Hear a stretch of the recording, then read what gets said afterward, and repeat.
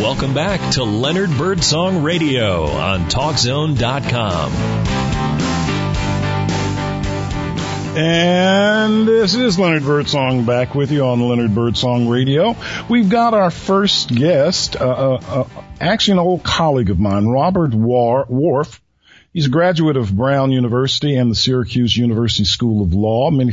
For many years, he worked in the Legal Aid Society and was a public defender in upstate New York.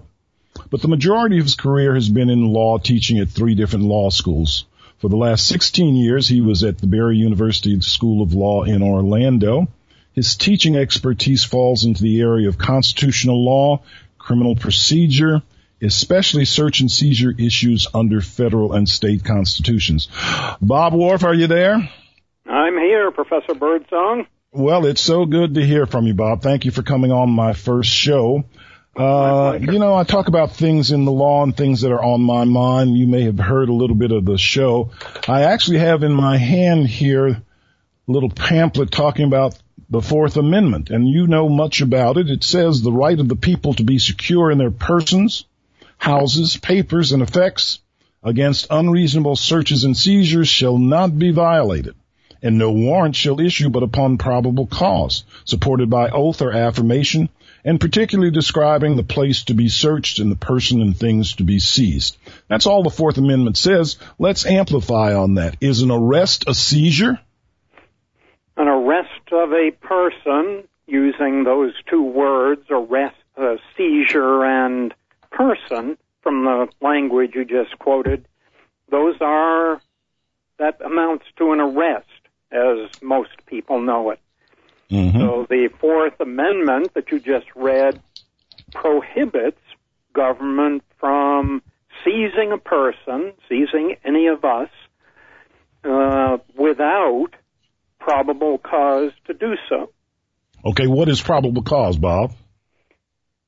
Well, probable cause has been, there's not a real definite definition, but the United States Supreme Court has made it clear that probable cause does not truly mean probable in the sense of more likely than not, 51% and up. Mm-hmm. What it does mean, according to the U.S. Supreme Court, is a substantial likelihood. I used to, when we would read a number of cases from the U.S. Supreme Court in my law school classes, we would come to the conclusion that probable cause in terms of odds probably is somewhere in the 1 out of 3 range or better. Okay. More probable than not, though, doesn't make it, huh? Right. So substantial likelihood to believe that someone has committed an arrestable offense. Mm-hmm. Now, they don't need to have a warrant, the police, that is. Generally don't need to have a warrant if they see you doing something that's criminal. That's obvious. But they can't arrest you in your house without a warrant. Is that right? That is correct, except under very extraordinary and dangerous circumstances. Mm-hmm. Normally, to go into anyone's home, they need a search warrant. Right, right. So when someone gets arrested either on the street for doing something or they have a search warrant to arrest you or something like that in your home, what can you do? What should you say? Or what should you not say? Well, I think the 2 situations are different, arrest versus a search warrant. So let me just quickly hit each of the 2. If somebody comes to our home, if police come to our home with a search warrant, and that gives them authority to come in and search, whether we like it or not, we do have the right to ask to see the actual search warrant. Right. In the law of most states and federally. But that's the only power we really have on the search warrant. Mm-hmm. Now, with an arrest, whether it's by an arrest warrant or, as you pointed out, very often there's no arrest warrant. Police come up to us on the street and they slap the handcuffs on. We're under arrest. What rights do we have? Right. Well, we've been seized, so police need to have probable cause, but we're not going to be able to contest that or raise that issue until we get to court. So my advice at a very practical level, I always used to tell my clients, the best thing to do if you wind up getting arrested, cooperate fully with the police, except don't talk to them about the crime until you have your lawyer present or have talked with your lawyer. So that means keep your mouth shut in a way. So let me just ask, you've been arrested and I guess you get a preliminary hearing to determine whether there was probable cause, but what about the concept of custodial interrogation? The police have a right to try to get information out of you. Isn't that true? That is true. And certainly for most serious crimes, police seek to do that. So the arrested person may get taken out of their jail cell and into an interrogation room and be questioned in the presence of police with no one else there. Now, this is where the famous Miranda warnings come in, and I'm sure all your listeners have seen it 100 times on television, where police tell someone you have the right to remain silent. And anything said can be used against you in a court of law. Yep. You have a right to an attorney for your defense. If you can't afford an attorney, one will be appointed for you. There it is. So those are the warnings. Yep. Now, so again, you have the right to keep your mouth shut, right? But Absolutely. Once you start talking, does that cut it off? And then you say, I don't want to talk anymore. Yeah, that you can do that. You can invoke that right to silence under Miranda warnings anytime. You can talk for 5 minutes and say, nope, don't want to talk anymore. And the police have to honor that. Mm-hmm. All right. Do you know, Bob, that I think the Miranda warnings, this is just the end of 2016, the 50th year. Can you believe that? No, that's right. It was 1966 when that famous decision was made by the Supreme Court. Miranda versus Arizona, or was it Arizona versus Miranda? And it was Miranda versus Arizona. That's a good memory. Yeah, okay. All right. Now, let's talk about a couple of other words here. Again, custody. Just what does custody mean when we're talking about the Fourth Amendment and talking about arrest? Well, custody, it means being under physical arrest, not free to go, with some longevity to it. In other words, if it's just a brief stop on the street, police officer sees you and says, hey, I want to talk to you for a minute, and you stop and engage the police officer in conversation for a few minutes, that's not custody. But obviously, on the other end of the extreme, police officer comes up and points a gun at you and says, you're not going anywhere. That probably is custody, along with handcuffs. So you can't go anywhere. Your freedom of movement is limited. So what is a Terry stop? You always hear about that. Right, and that's kind of what I was referring to a minute ago when I said if a police officer were to come up to one of us on the street and simply say, hey, I want to talk to you for a minute, you're not free to go under that circumstance normally, if the police officer has been that clear.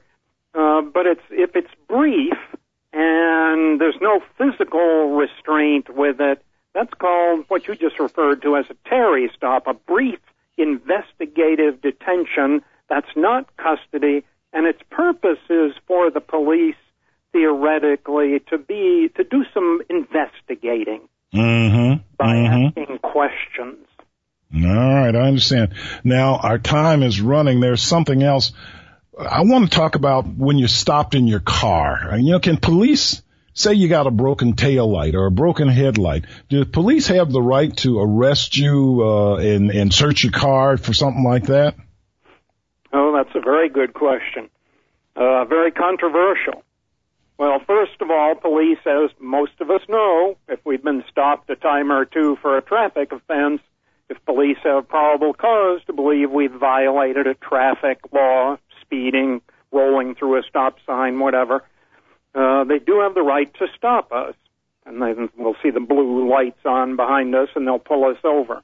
Now, as to whether or not they normally cannot search our car on a traffic stop unless we allow them to do so. And there's been a lot of cases where police stop somebody for a traffic offense and then say to the driver, do you mind if I search your car? If you say yes to that, then you've given them full permission to search the car. Now, I remember, let me just stop you, Bob. I remember you wrote a big article about something like that years ago, something that was happening up in Volusia County. That's right. There were lots of those over on I-95 in Volusia County years ago, and the real purpose of the police in those instances was to try to find drug couriers, those who had illegal drugs in the car in quantity and were running them from South Florida to places north.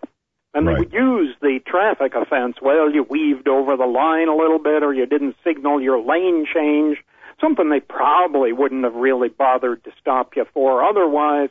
And then they would ask for consent to search, and many times they got that consent. But so you don't have to consent if they ask, right? Absolutely right. But sometimes they will call, okay, so we're going to hold you until we get a drug-sniffing dog to come out. Can they do that? Most jurisdictions do allow them a certain period of time to do that.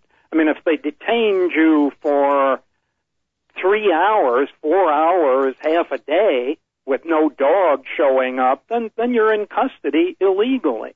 Right. Most jurisdictions say as long as the drug-sniffing dog or other detection device gets there quickly enough, no problem.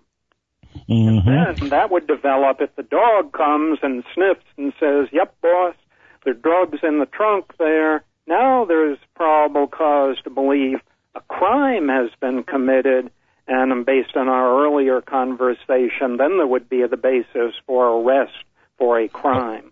Okay, so let's go back, Bob. And again, I call you Bob because I've known you so well. You are Robert Whorf. I'll just tell our audience, and you are a well-respected law professor who's now taking his retirement. What happens, though, if you get stopped on I-95 or anywhere else for a broken headlight or weaving over the line or something like that? The police pull you over and they give you a ticket, and then they say, do we have permission to search? You should probably say no, whether you have anything in the car or do. I mean, when I say anything in the car, I mean contraband. Is that right? Yes, that would be the advice that any serious criminal defense lawyer would give to a client. Don't consent in the same way that you don't talk to the police about any criminal offense if arrested. Right. So wait until you get a lawyer, wait until your preliminary hearing. But let's then talk about some people just can't help from blurting things out. They're called spontaneous utterances in the law. Can those be used against you? Yes. The only answer is yes right away. You didn't even have to think about that. Police arrest you and then you blurt out, I didn't mean to steal my wife's car. Yeah, exactly. Then those, truth is stranger than fiction. Those things do come up, and we've seen them in the reports, Leonard, in the court reports. Yeah, we know all about that. Well, Bob, it's really good talking to you about these things. Maybe people have learned a couple of things about criminal procedure. That's what we've actually been talking about. If you are arrested, you don't have to say anything. You're not obligated to say anything if it's what I would consider a legal arrest, but you should get an attorney as soon as you can. All right? The last point on that, Leonard, the constitutional law does permit, even if people can't afford a lawyer, as soon as they're charged with a crime, they have the right to ask the court for a lawyer, and a lawyer must be appointed free of charge. Yep, that's right. That comes from the Miranda warnings. Yep. All right, Bob, it's so great. I thank you for that. I know your retirement seems to be going well, and I hope we've enlightened people. Peanut Gallery wants to give you some applause.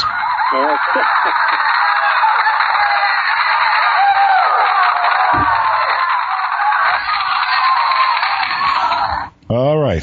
All right, my pleasure, Leonard. I'll see you. All right. So good to talk to you. Thanks for coming on my inaugural show. All right, Leonard. Yep. Bye now. Okay, bye-bye.